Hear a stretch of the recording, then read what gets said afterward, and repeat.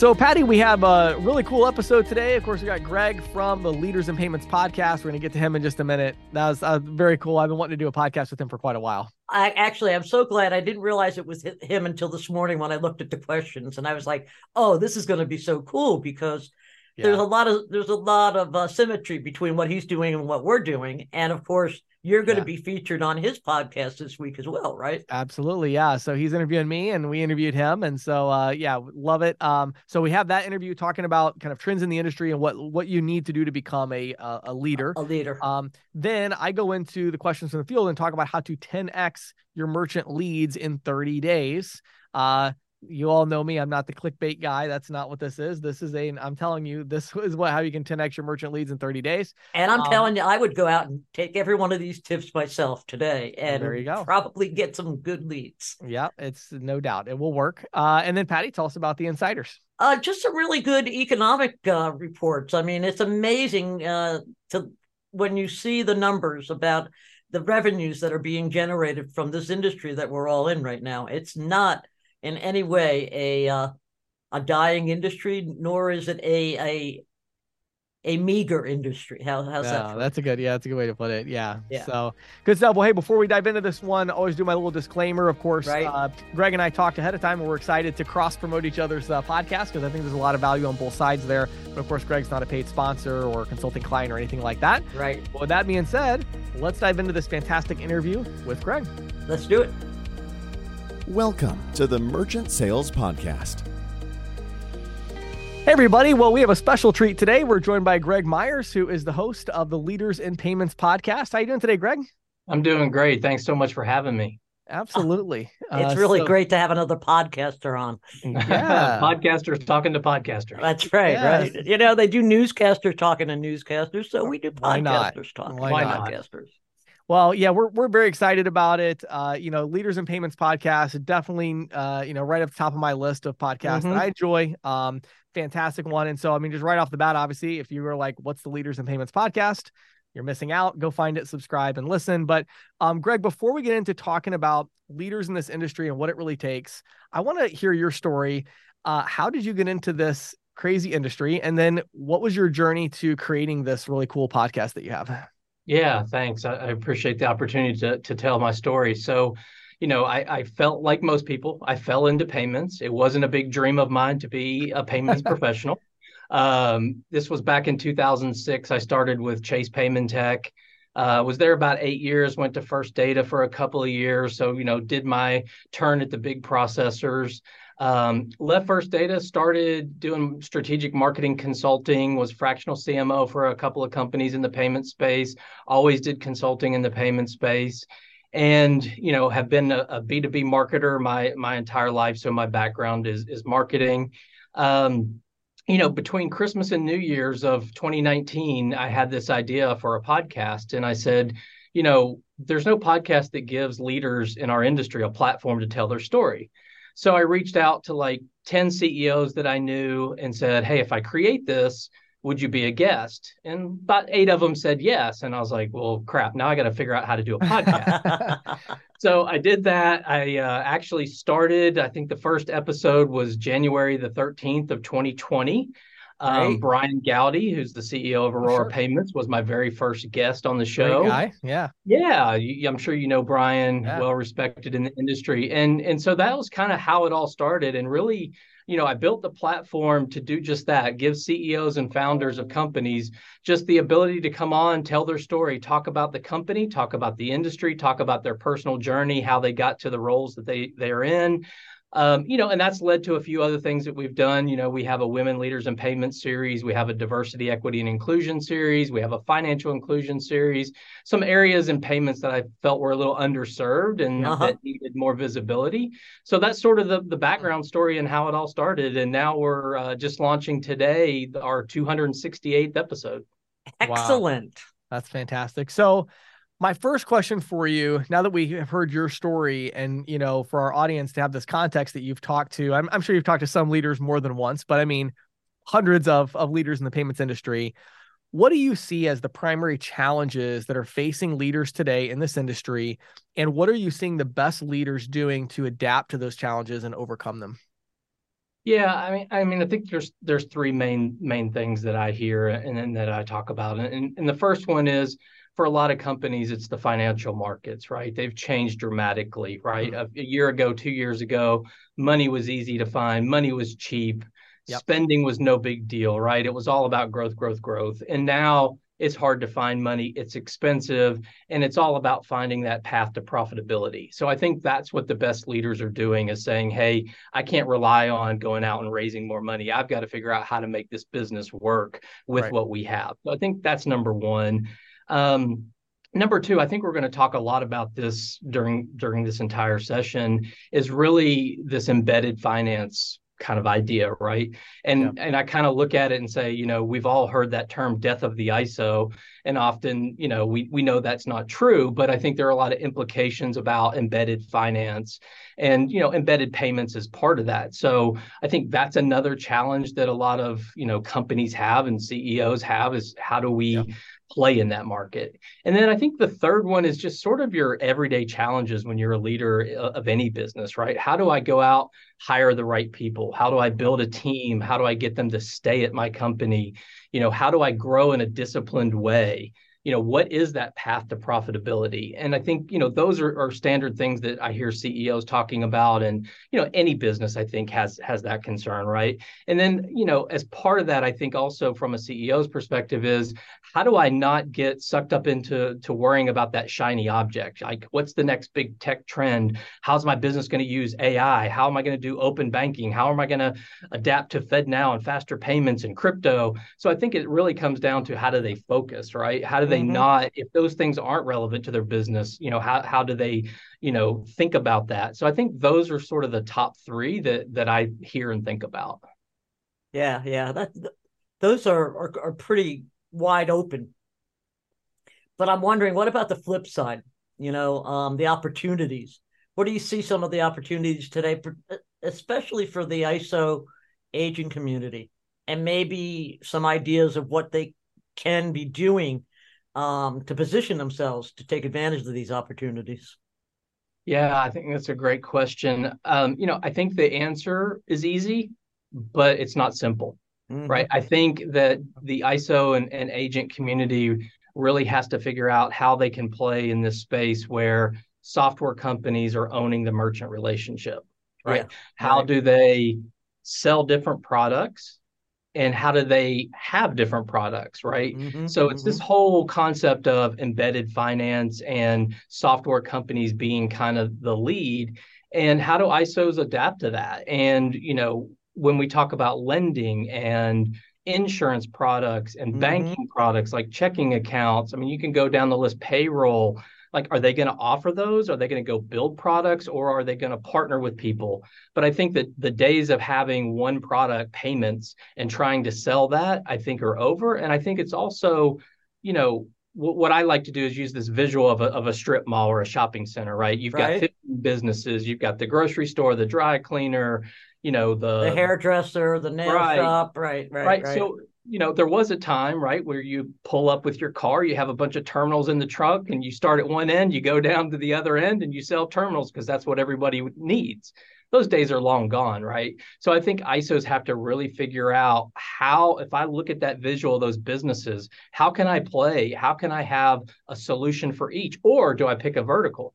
Do I say, hey, I want to focus and be the best ISO that sells to dry cleaners and partner with the best software companies and build the right products and build the right solutions? So I think that's kind of where they have to step back and look at it. And I think as much as that's a challenge, right, to me, it's the biggest opportunity, right? That's where the market is heading. And that's where the opportunity is, I think, for these ISOs. Yeah, sure.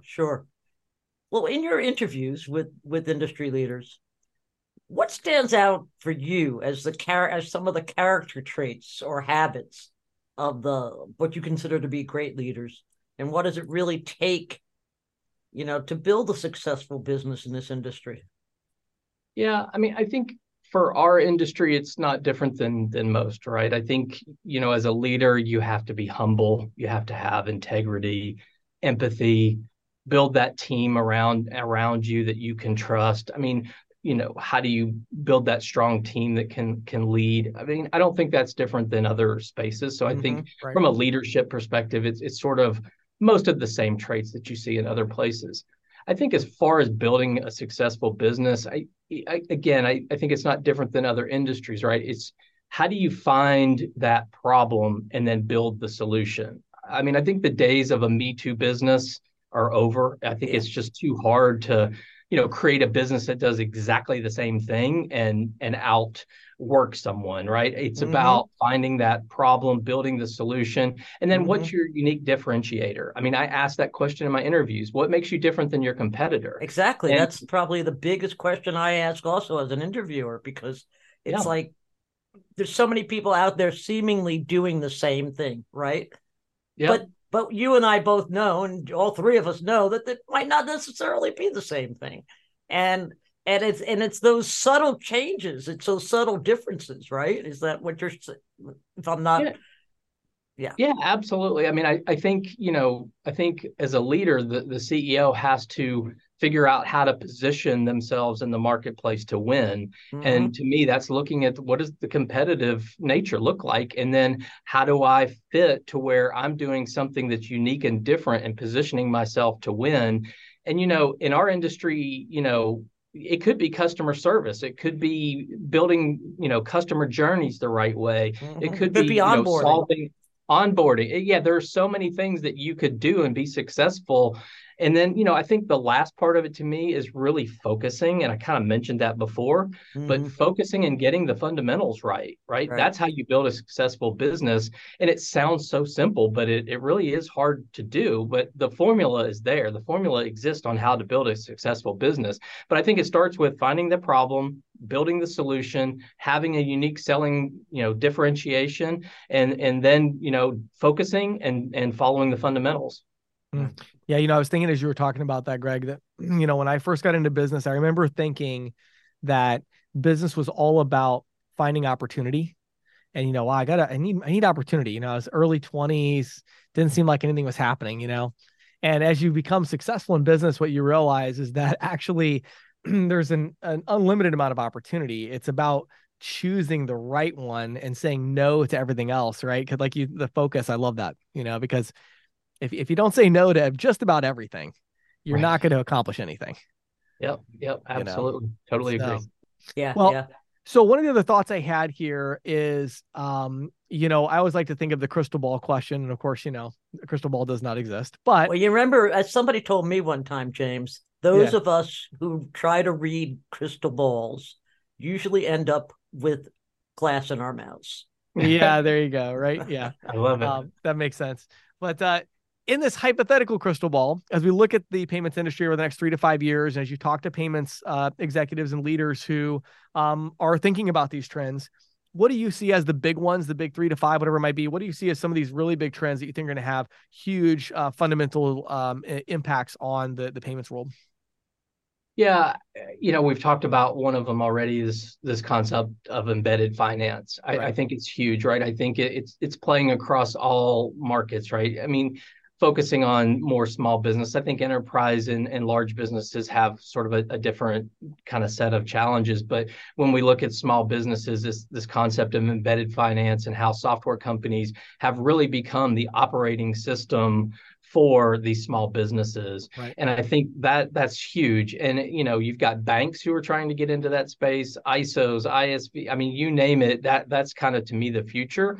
And it's really the companies that are going to do that the best and figure out the right strategies. How do I add lending as a solution? How do I add payroll? I mean, all those things that we know about. But to me, that's like the number one kind of trend that I see. And it's not like it started yesterday, right? I mean, it's been around for 10 years, but I think it's really gained that momentum and that speed. And I mean, it's here to stay. And I think, these companies have to get on board with it.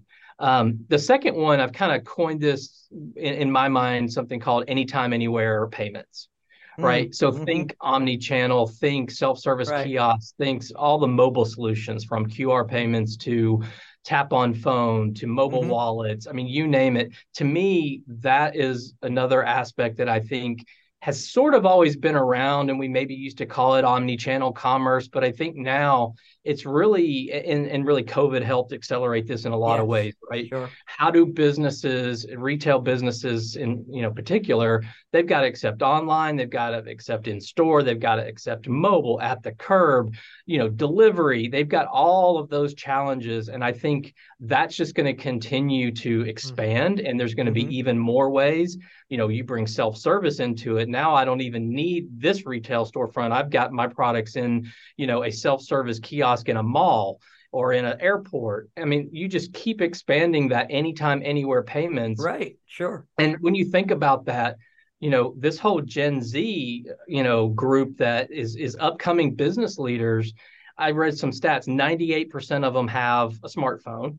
Yes. 91% of them had a smartphone before they were 16. And I bet you could probably say that same percentage of them has never stepped inside a bank. Yeah. Oh, absolutely. Right. Absolutely. Right. Yeah. So I think all of the ways that businesses accept payments and interact with customers, it's so digital, and it's just going to get more, right? I mean, I have a 19-year-old daughter, and I mean, I don't know what she can't do on her phone, right? They do everything on their phone. Doesn't it make it crazy though? I mean, it does me. I was like, wait a minute, Aunt Patty, here it is right here. I'm like, come on, I didn't even finish the sentence yet. Right. I hear you. So, I mean, I think that whole concept is a huge trend in the next 3 to 5 years. It's going to just continue. And then I think there's kind of lumping all of these tech innovations together. I mean, there's so many of them. It's kind of hard to break one out as a major trend. But, you've got real-time payments. You've got open banking. You've got A-to-A payments. You've got blockchain, crypto. Buy now, pay later is not going anywhere. So all of those, we could have whole sessions on any of those, but I kind of lump those all together as like things that are moving in the market that when you lump them together become, one big trend, and companies have to figure out, how am I going to react to those, right? So I think to me, those are kind of the top 3 things that I feel like are going to move the industry in the next 3 to 5 years. And it sounds to me like most of what you're saying too is that they're all technology driven, right? Yeah, I mean, think about the anytime, anywhere payments. That's all phone. That's all mobile, right? That's technology. Right. Yeah, for sure. So as we think about that and we think about these trends and the direction of the industry, one thing I like to think about is kind of the balance of power. So it's been so interesting to me. I've been in the industry now for, I guess, about 14 years. And when I look at, even since I got into the business, if we break down these organizations, so we have, the ISO, we have the ISV, or the software company, the PayFac, these, which when I got into the industry had basically no power, really, right? Back then it would have been Micros and Aloha that were the hardware and software, and it didn't have anything to do with the payments, really. Then you've got the acquirers, or the big processing companies, and then you've got the issuers that are issuing the cards, which I guess I can lump in the card brands with that side of kind of the issuing side, right? How do you see the balance of power shifting, and where is it at today, Greg? Like, how do you see that changing over time as these players all have to adjust to these trends?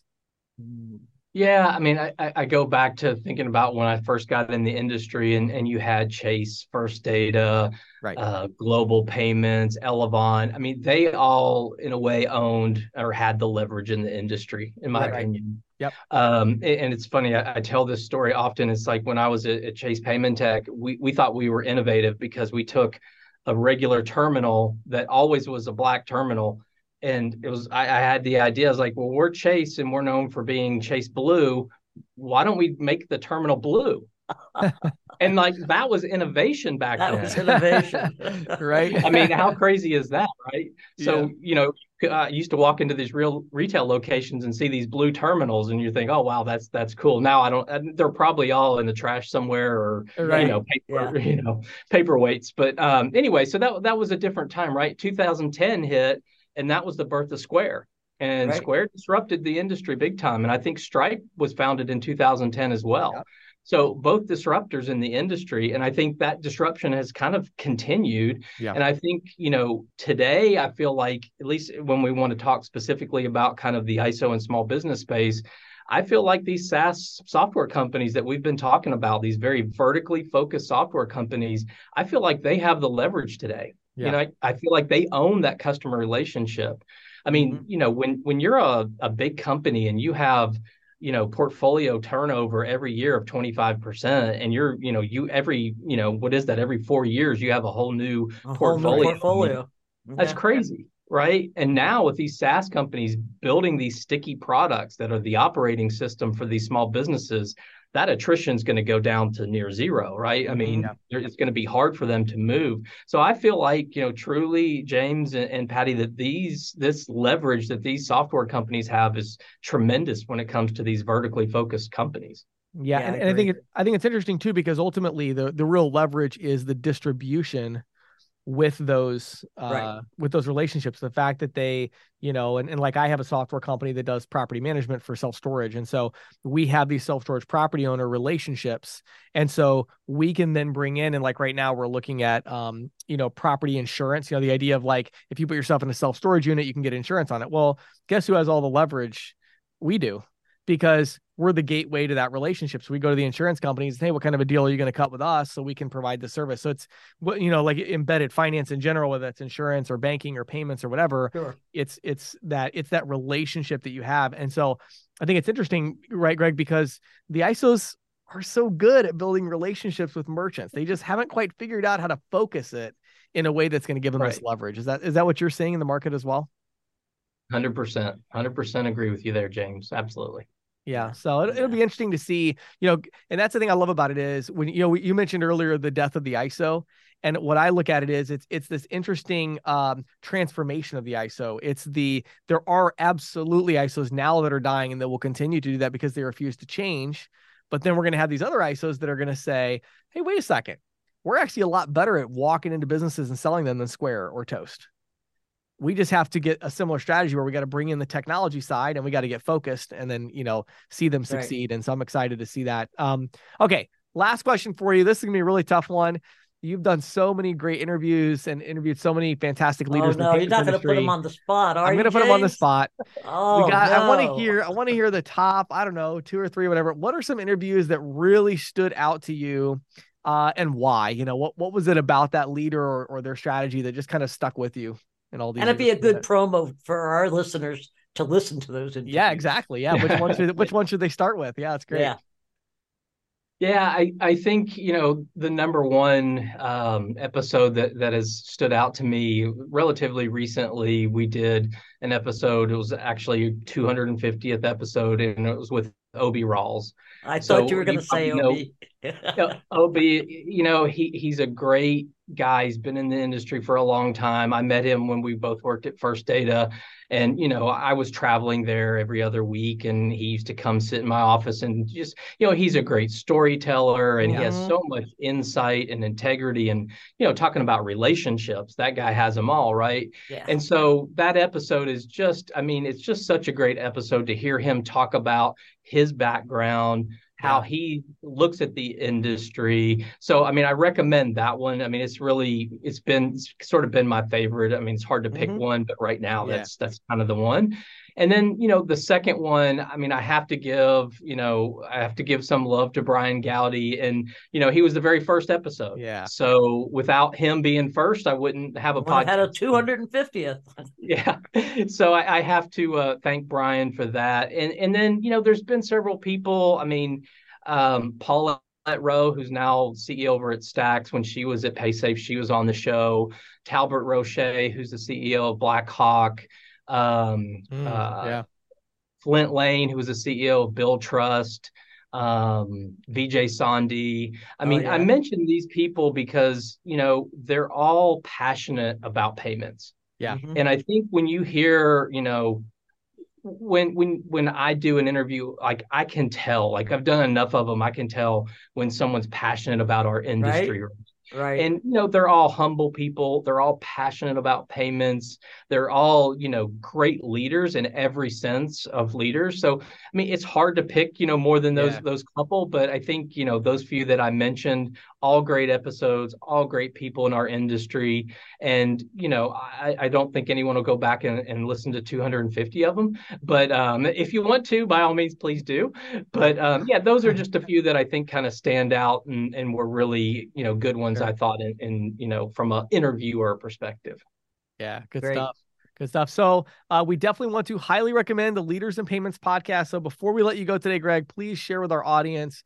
Obviously, I know they can go to whatever their favorite podcast app is and find Leaders in Payments, but where would you send them to learn more? A website or a social media profile, or where should they go to learn more? Yeah, you can just go to, www.leadersinpayments.com. It's leadersinpayments.com. That's where all of them are. There's information about some of those other programs that I talked about. You can also, to your point, James, we're on, I think, 26 different podcast directories, from Apple to Google to Spotify, you name it, anywhere you go, Amazon, iHeartRadio, you name it, we're there. Obviously, you can go to those and just search for Leaders in Payments and find all the episodes there. But yeah, I mean, I think the website is the best place to find the information in the podcast. Awesome. Oh, that's good. Thank you. I appreciate that. Yeah, well, absolutely. Greg, it's such a pleasure having you on the podcast. It's been a real pleasure. I've enjoyed the insights that you shared. I love the work that you're doing with the Leaders in Payments podcast. Keep up the great work over there. We enjoy it for sure. And so thanks for taking the time. Yeah. No, thank you, James. Thank you, Patti. I really appreciate your time. It was awesome. So, Patti, this episode today is brought to you by Nativia Banking, but not just Nativia Banking in general. It's brought to you by the new Payment Professional card. Yes. Nativia Banking has actually made a card for payments professionals. I think cool. This is so cool. I mean, when they announced this, when James and I were at the Nativia Banking conference, I was so excited about it that I immediately signed up for it because, as everybody knows, I don't necessarily sell, but I am a payments professional. And absolutely. The idea that we have our own card, I just thought was really cool. Yeah. But it also shows demonstrates the real solid backing for the ISO community that Nativia is providing. Yeah, I love it. So if you want to go get your professional card, it may, there's a limited amount initially, but it will open back up shortly because they had the big conference as Patti mentioned. And so we were both there, got our cards. But if you want to get yours, go to nativia.com/banking. So it's nativia.com/banking right at the top. At the time of this recording is a thing that says banking services that reward you, and you can see your professional card and you can sign up to get do it. Right, it'll be fun. So, yeah, it's awesome. So there's unique rewards involved. The payments industry, going to be unique events, all that sort of thing. But at the end of the day, it's just a really cool card, and you're kind of, hey, I'm a payments professional, and I have my payments professional card. So I thought that was pretty cool. So anyway, go check that out. Lots of other cool stuff we'll talk about with Nativia Banking. But again, head over to nativia.com/banking. Check it out. This is Questions from the Field, brought to you by ccsalespro.com, the leader in merchant sales training and technology. If you are an individual merchant sales professional, visit ccsalespro.com/training to get a free 14-day trial of our all-access pass. If you manage a team of merchant sales professionals, visit ccsalespro.com/ISO to learn how we can help you grow. And now, here is Questions from the Field with James Shepard. So, Patti, in today's Questions from the Field, I'm going to do another slight plug here for the ISO Alliance, but it's because I got this topic from something I'm doing. So, for the month of November, for our ISO Alliance members, which I guess by the time this airs, it'll already be November, but I've been working on 10x your merchant leads in 30 days. This is the topic. And I wanted to talk about this a little bit because it really gets ignored a lot. So, in our industry, one of the biggest challenges is just creating good leads. And for so long, this was kind of a solved problem with appointment scheduled leads from telemarketers. Right. And, when I get into the industry, it was like, I got 3 appointments a day from my telemarketer. A lot of our listeners maybe had something similar to that. And maybe now you want an ISO. And so, what I created for our ISO Alliance members for November is I created 2 different ebooks, one called Solving the Point of Sale Puzzle, and the other one is called Where's My Money? And it talks about, how payment processing works and how to deal with the costs associated with that. And these are going to be branded and given, the logo for each of our members to utilize. And then I have a training course and a script that they can provide to telemarketers to actually call businesses and offer to bring them this free book. We have a printed version and an ebook version. And, the power of this is hard to overstate because, in our industry, what's happened is we've gotten to the point where, the ISOs, if they're going after this like really specific vertical, then usually they do all of this online marketing and they do that sort of thing. And I talk about this a lot in this consulting document I share with the ISO Alliance, where they get these first two phases right, which is they are getting brand awareness and then they're getting the understanding of making sure that people understand there's a problem. Then they try to generate interest. And they still do that online or via drip emails and stuff. And that doesn't work very well. You need salespeople, Yeah. Well, then we have the ISOs on the other side. They just go straight to trying to generate interest. So people are walking off the street and saying, hey, do you want to buy credit card processing for me? Hey, do you want my point of sale system? Do you want a demo? And they're missing the brand awareness and the understanding of the problem. And so what's interesting is I feel like our industry and the ISOs in particular, and even ISVs are uniquely positioned to dramatically increase the number of leads and the quality of leads by leading off with some kind of content. And in this situation, it's the idea of reaching out and saying, hey, we wrote a little pamphlet that we want to get in the hand of every small business owner in the local community. It's going to help you solve some problems and challenges you're facing with understanding your point of sale system. Just something we want to give you for free. When's the best time we could come by and put this in the hand of the owner of the business? So that approach is incredibly effective. You're going to find that you're actually able to dramatically increase the number of leads that you get. Usually you can get around 10 times as many leads that way versus, hey, I want to schedule an appointment to talk about your whatever, Well, what's interesting is not only do you get 10 times the leads, but when you come in, it's not like these leads are really any worse. Like when you go in, better. They're better. And your salespeople have so much of a better experience because when they walk in, the first thing they say is, hey, nice to meet you. Here's your free copy of this pamphlet. Right. And then they can move into more of an education approach of, hey, what I'd love to do for you is a free point of sale analysis, which is something we provide to all of our clients for free when they, get started. So whatever that approach is, this idea of that, one of my consulting clients, I just talked to one yesterday, Patti, you'll get a kick out of this. One of my consulting clients, I helped them, a local ISO, I helped them launch their podcast. So we edit the podcast for them. I gave them all the notes on how to do it, how to create your own podcast. So it's just a local business podcast for their city, right? And I showed them, I gave them a script and showed them how to have telemarketers call, and they're calling business owners to just ask them if they will subscribe to the podcast. Okay. That's it, right? That's the only pitch. It's just, we have a podcast. Would you, we'd love to send it to you. What email should we use? They're generating 30 to 40 new email subscribers. These are local business owners a day. Okay. With like 2 callers. All right. I'm doing this with CC Storage right now. We generate about 20, 25 a day with 1 caller. And here's what's crazy about that. Now, I just talked to them earlier today, and now they're salespeople, local salespeople. Now they're going to start going out and canvassing and going to these people and saying, hey, thanks for subscribing to our podcast. Here's a free pamphlet that we put together for them. Right. And we do this for you now. Yeah. Right. And then it's like, oh, by the way, we also offer a free point of sale analysis or whatever. Right. Sure. I'm just saying. That's awesome. What an opportunity. Right. To really generate some substantial leads. Yeah. And it seems to me that if that alone would make the ISO Alliance worthwhile, but I'm sure you have far more planned. Yeah, of course. Yeah. But yeah, that's the idea of the ISO Alliance. But I hope some of you will just take these ideas, and maybe you're not a member of the ISO Alliance. Maybe that's not realistic for you right now. That's fine. But what could you do to add value to local businesses through content, right? And then how can you change your sales process to get that brand awareness that, hey, our company stands for something. We stand for helping small business. We want to educate, all of that, right? And then moving into understanding there's a problem in the solution. So hopefully you can take that and run with it. If you're interested in the ISO Alliance, I'll give you 2 different links you could check out. One of them is ccsalespro.com/ISO Alliance, just like it sounds, ISO Alliance. But if you go to ccsalespro.com/ISO Alliance, that page will change depending on which month you go. So if you go when this airs, you're going to see in November all the deliverables that we give for just that 1 month. The consulting documents that you get, the branded marketing materials, the landing page for the ebook, the different ebooks, print and digital, Facebook ads that we give you for it, a training course for your telemarketers, a script for your it's like everything you need to 10x your leads in 30 days. So if you want to check that out, head over to ccsalespro.com/ISO Alliance. If you just want to get a broader picture of like, what is the ISO Alliance? What's our vision for it? Of course, go to isoalliance.com. And there's a much more extensive page there with all the details about how we're going to get together in June or July and have our big enclave, just ISOs only, getting together, the mastermind sessions and all of that. So definitely head over to isoalliance.com and check that out. And with that, my plug is done, Patti. That's it. Okay, James, it was a great plug. Yeah, you sold me. I'll tell you. Well, there you go. I'm going to that.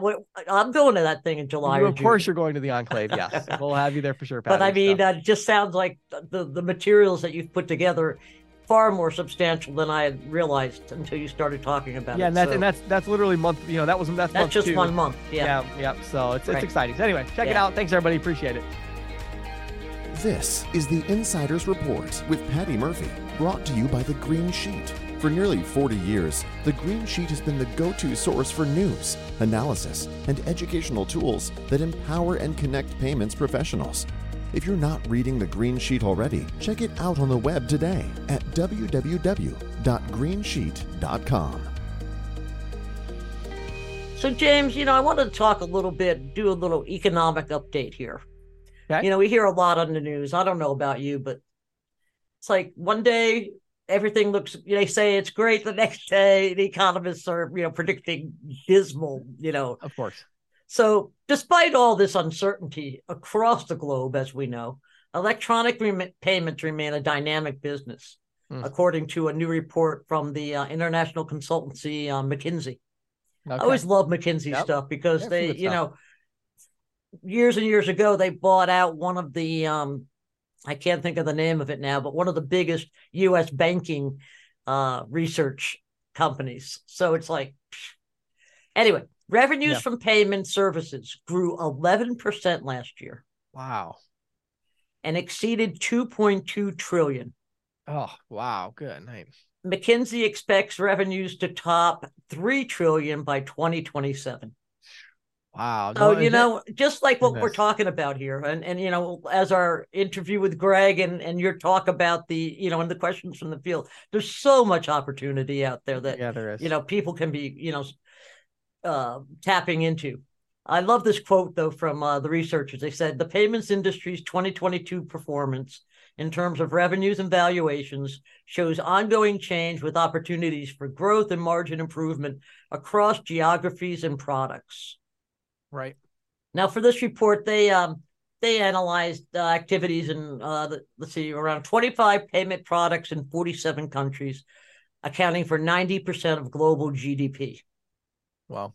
So broadly, speaking, the economy's the largest payments revenue pools delivered, obviously, growth above the mean. This includes the U.S., Brazil, India, of course, because India went through that big get off of cash and go to electronics, electronic wallets, and then Japan. Sure. Here's a few other points from the report that I found interesting. Revenues from commercial payments are beginning to outstrip retail payment revenues in most markets, except North America, which continues to be driven by card payments. Yeah. But I think, as we've discussed in the past, with FedNow and now there being 2 real-time payment networks in the U.S., I think that's going to change a little bit. Yeah. I think you're going to see more B2B movement. Yeah, for sure.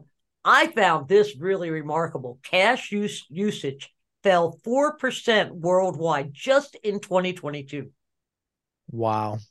Now, this is testimony to the, power of this fear of, contamination, the whole thing that came up with COVID, and also shows how the developing economies are moving more and more away from cash.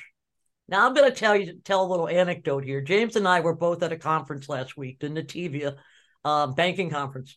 I decided on my way out, because I had forgotten to stop at an ATM, I'm gonna be like James this time, and I'm not going to bring any cash. I will. In fairness, I actually did bring cash to that one. Yeah. I ended up going to the ATM. yeah. But the reason I did was because they had a poker room there, and right. And so right. Same. I wanted to do a little bit of gambling. I mean, heck, I was a casino, so right. Yeah, exactly. I couldn't use my card for that. So, but anyway, the future is all about instant payments. Where the report expects that it's going to be a huge driver of bank revenues going forward. So, I thought I'd throw that out there for folks to sort of take heart. This is not a stagnant industry at all. Oh, I know. Yeah, what did you say it was? $2 point something trillion and $2.2 trillion. Yeah, just in revenues. That's like, right. And all you're trying to find out there is you're trying to find you want your $1 million out of that. That's all you want. I think that you should be able to carve that out. Okay. You know what? I'd be happy with $500 million myself. But... There you go. Good stuff. Well, Patti, thanks so much for the update. Always a pleasure. Thank you for listening to the Merchant Sales Podcast. Whether you are an industry veteran, processing executive, or just trying to learn about the payment space, we appreciate your time. The Merchant Sales Podcast is a joint production of greensheet.com and ccsalespro.com, and we hope you will tune in next week for more information and tips on building your merchant services business.